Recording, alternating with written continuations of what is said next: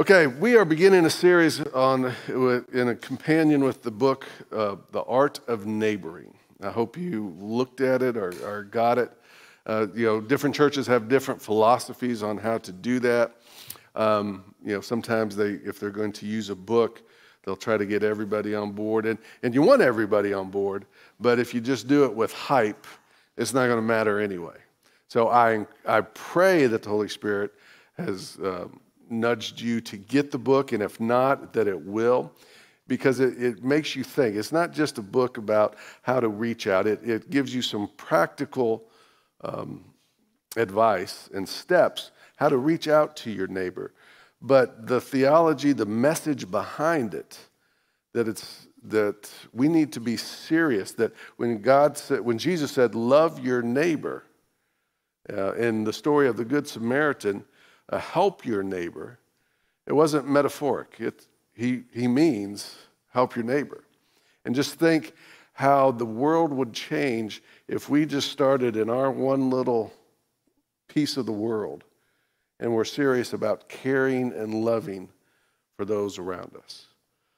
And so it's a good book that makes you think about the mission that we're called to and about the teachings of Christ. So I hope that you get it. Maybe your groups that you're a part of are participating in it because it's going to go hand in hand with our sermons. And actually the scriptures are from out of the back of the book and the questions that go along with them. So it'll be over the next 6 weeks, I think it is, we'll be focusing on the scripture as well as some of the things, some of the teachings from the book. Okay? All right, let's pray. Dear Lord, I pray that you would cover me with your spirit, that the words of my mouth and the meditations of my heart would be pleasing to you, and that each person would receive what you have for them here today. In Jesus' name, amen. Scripture comes out of Acts chapter 17, beginning in verse 22. Paul stood in the meeting of the Areopagus and said, "People of Athens, I see that in every way you are very religious. For as I walked around and looked carefully at your objects of worship, I even found an altar with this inscription, 'To an unknown God.' So you are ignorant of the very thing you worship. And this is what I'm going to proclaim to you. The God who made the world and everything in it is the Lord of all heaven and earth, and does not live in temples built by human hands, and he is not served by human hands as if he needed anything. Rather, he himself gives everyone life and breath and everything else. From one man he made all the nations that they should inhabit the whole earth. And he marked out their appointed times in history and the boundaries of their lands. God did all of this so that we would seek him and perhaps reach out to him and find him, though he is not far from any one of us. For in him we live, we move, and we have our being. As some of your own poets have said, we are his offspring." This is the word of God for the people of God. So you can look anywhere and find news about how people, just in general in culture, not just our culture, but I think throughout the world, but especially in our culture, have become more and more isolated because of the pandemic. The mental illness has increased. Depression, suicide, drug use, mental illness of all kinds. All of that has increased. And then you throw in that isolation, which either has been caused by that or is causing that. And so you read that anywhere you look today. But the truth is, that was beginning before the pandemic.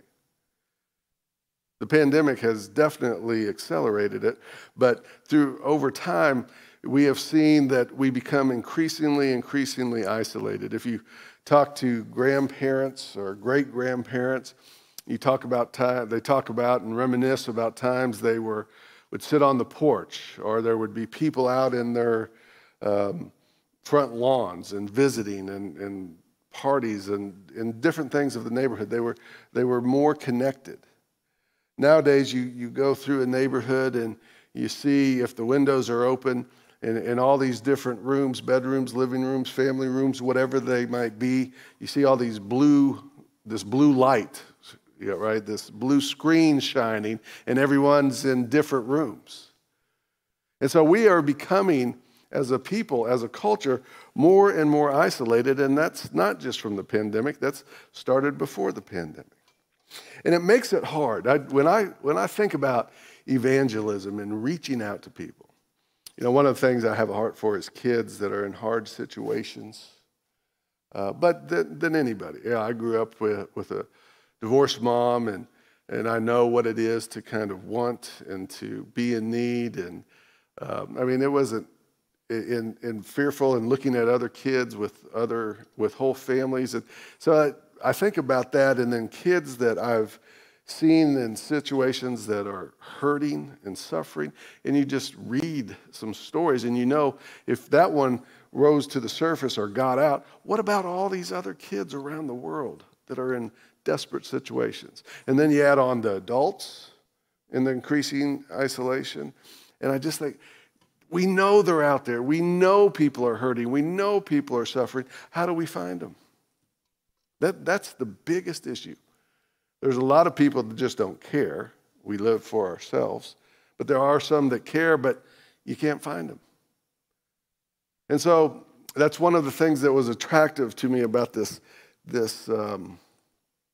book, the simplicity of it. And it talks to us about how do we really know our neighbors? Jesus says, love your neighbor as yourself. In the good story of the Good Samaritan, he says, serve your neighbor.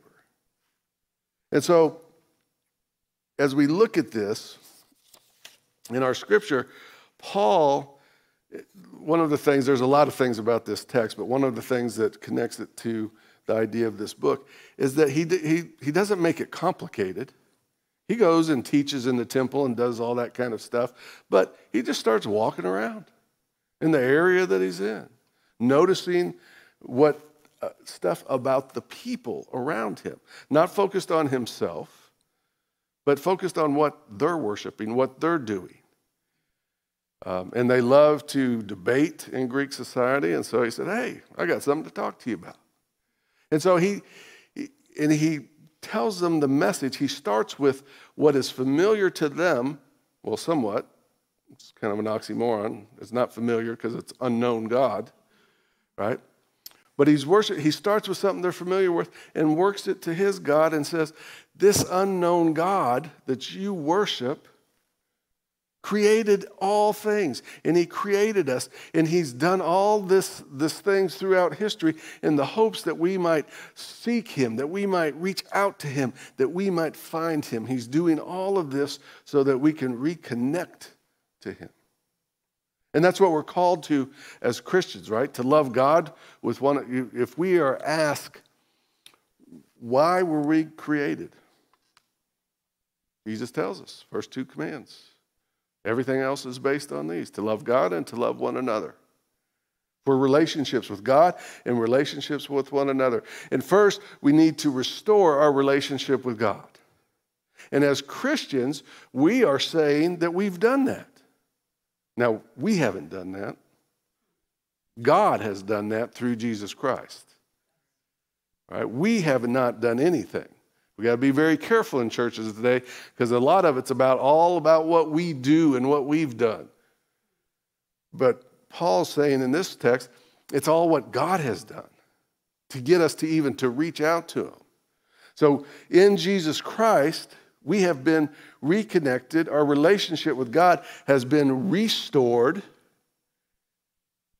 So now,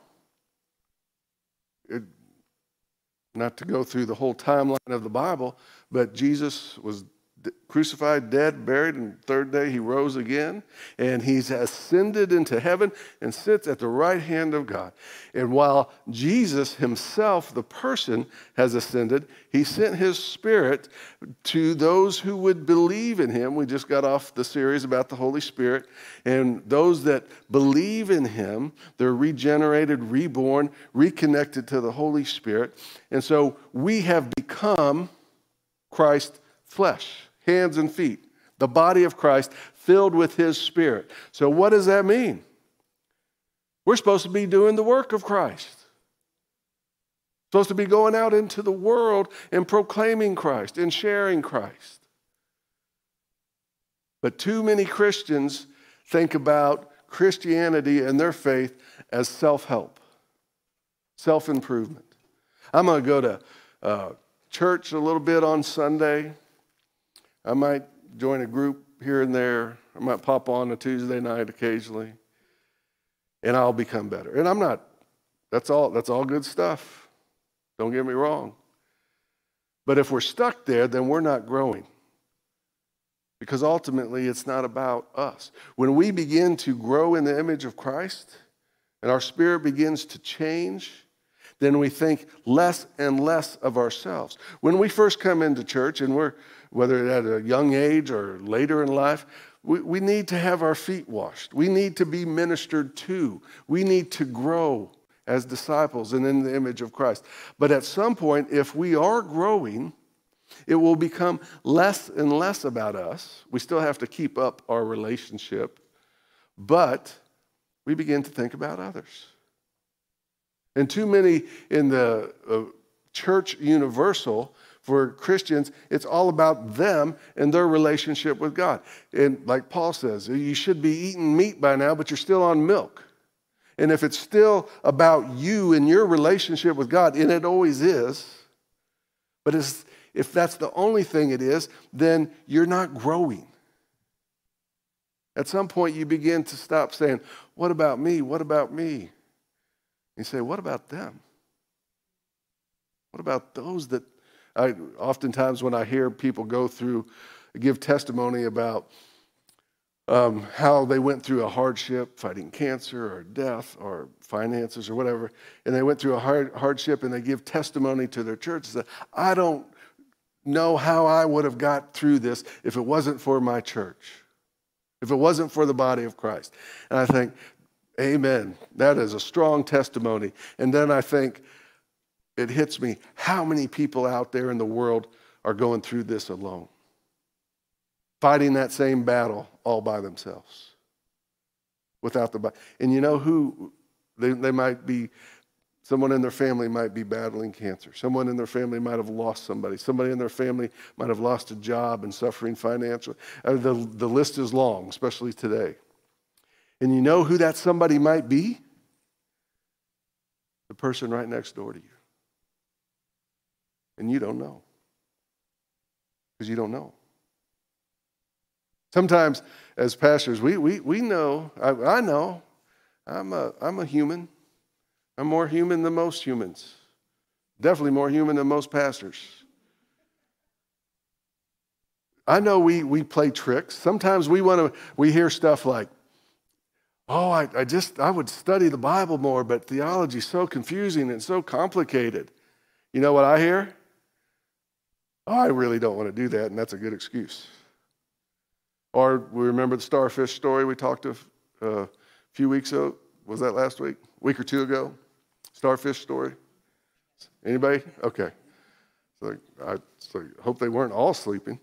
It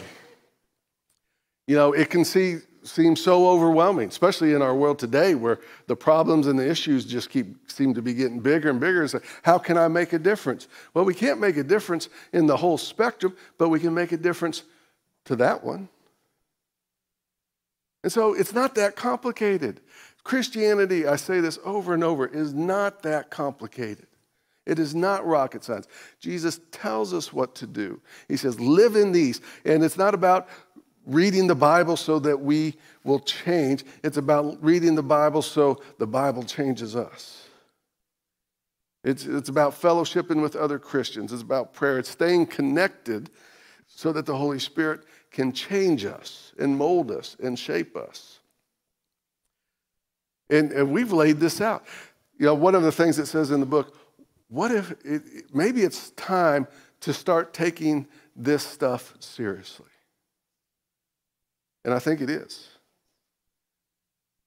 And when I say taking this stuff seriously, what am I talking about? First and foremost, our discipleship, our personal discipleship.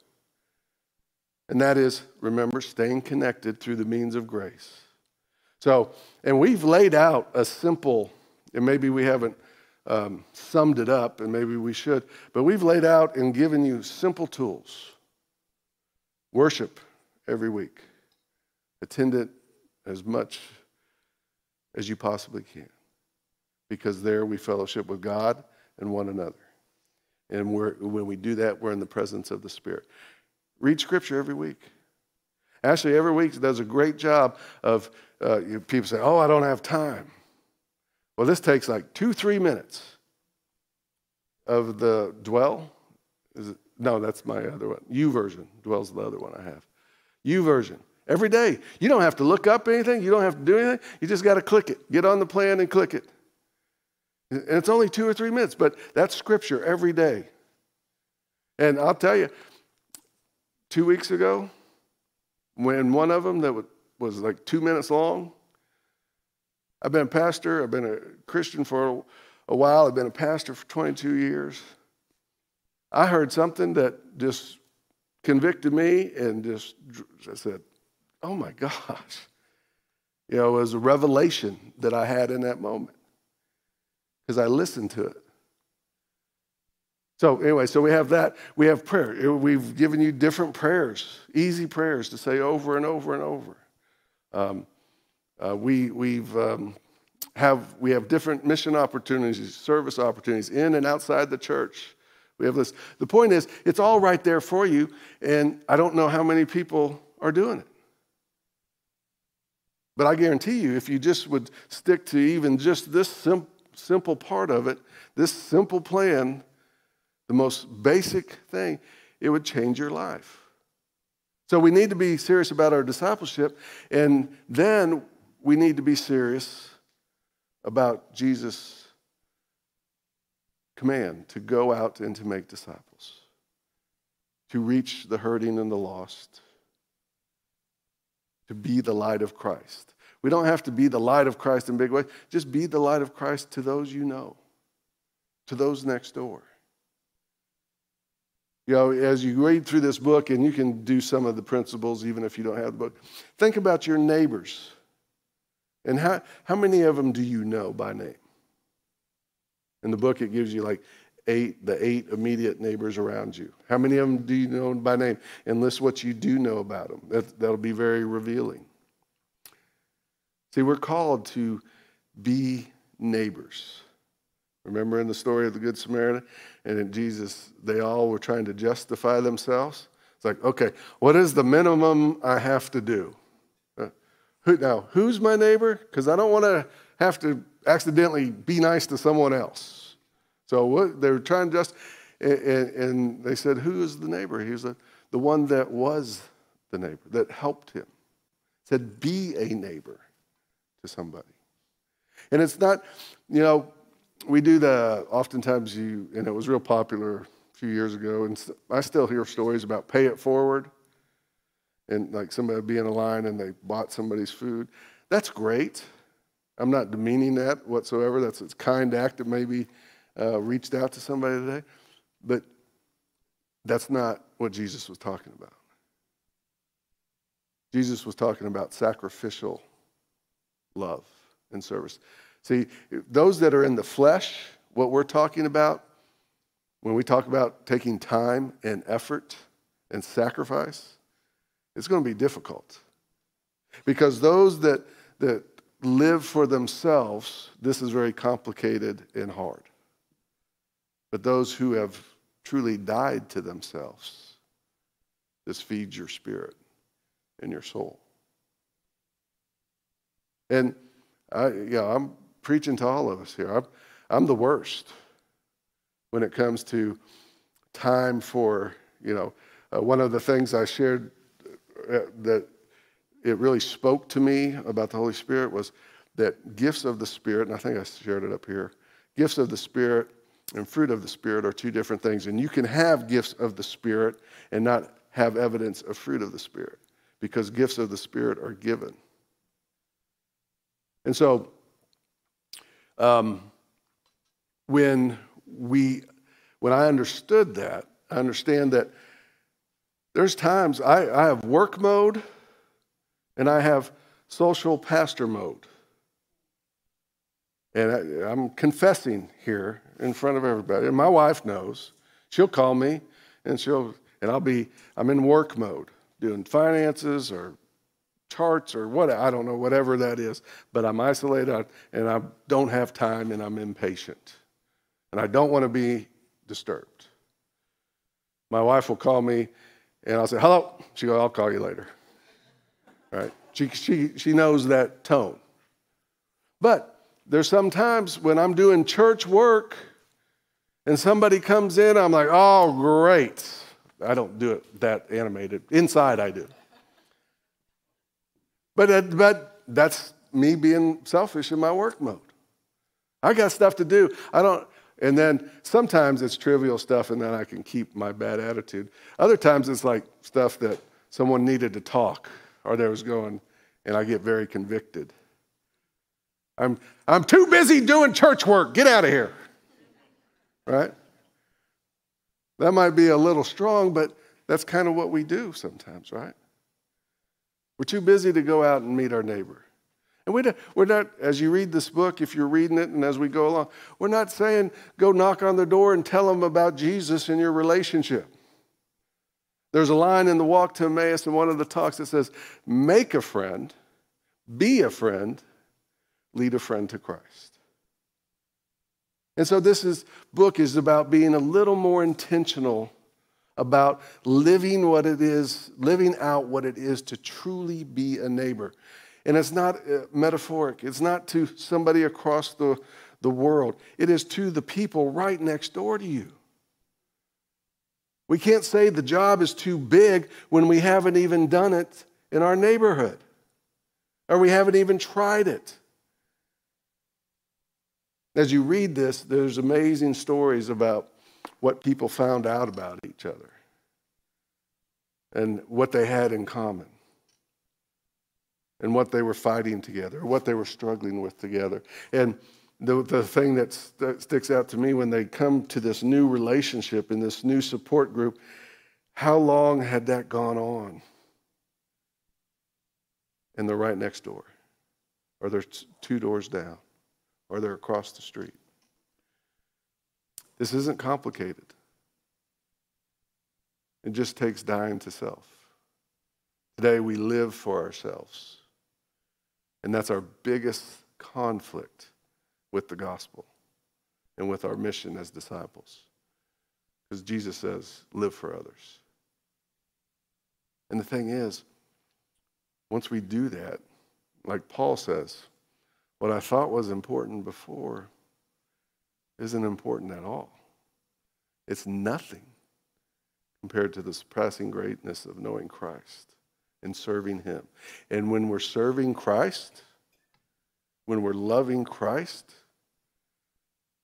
how is that seen? Jesus in Scripture says, by loving others. So we can talk and proclaim our love for Jesus Christ and how much we love him and care about him. But if we're not serving our neighbors as he's called us to do and as his Spirit will lead us to do, Scripture says that's just lip service. Remember Matthew 25? He says, they came to him and said, when did we serve you? He separated the goats and the sheep, the left and the right. He said, those that came to him said, when did we serve you? He said, when you served those that are less fortunate. When you serve those that are in need, those that are hurting, those that are lost, those that are suffering. You served me. Just think about what could happen in this church, what could happen in our community, in your community, if we started taking this stuff seriously. Let us pray. Dear Lord, I thank you for your grace and for your mercy. Lord, I pray that your Spirit would fill us individually and collectively as your body, that we might be your people, proclaiming the good news of Jesus Christ in our words, but Lord, in our deeds, first and foremost. One theologian once said, preach Christ, preach Christ, preach Christ, and if you have to, speak. Lord, help us to be those kind of people that preach Christ. Not just one word alone, but by our actions and by our deeds and by our service. In Jesus' name, amen.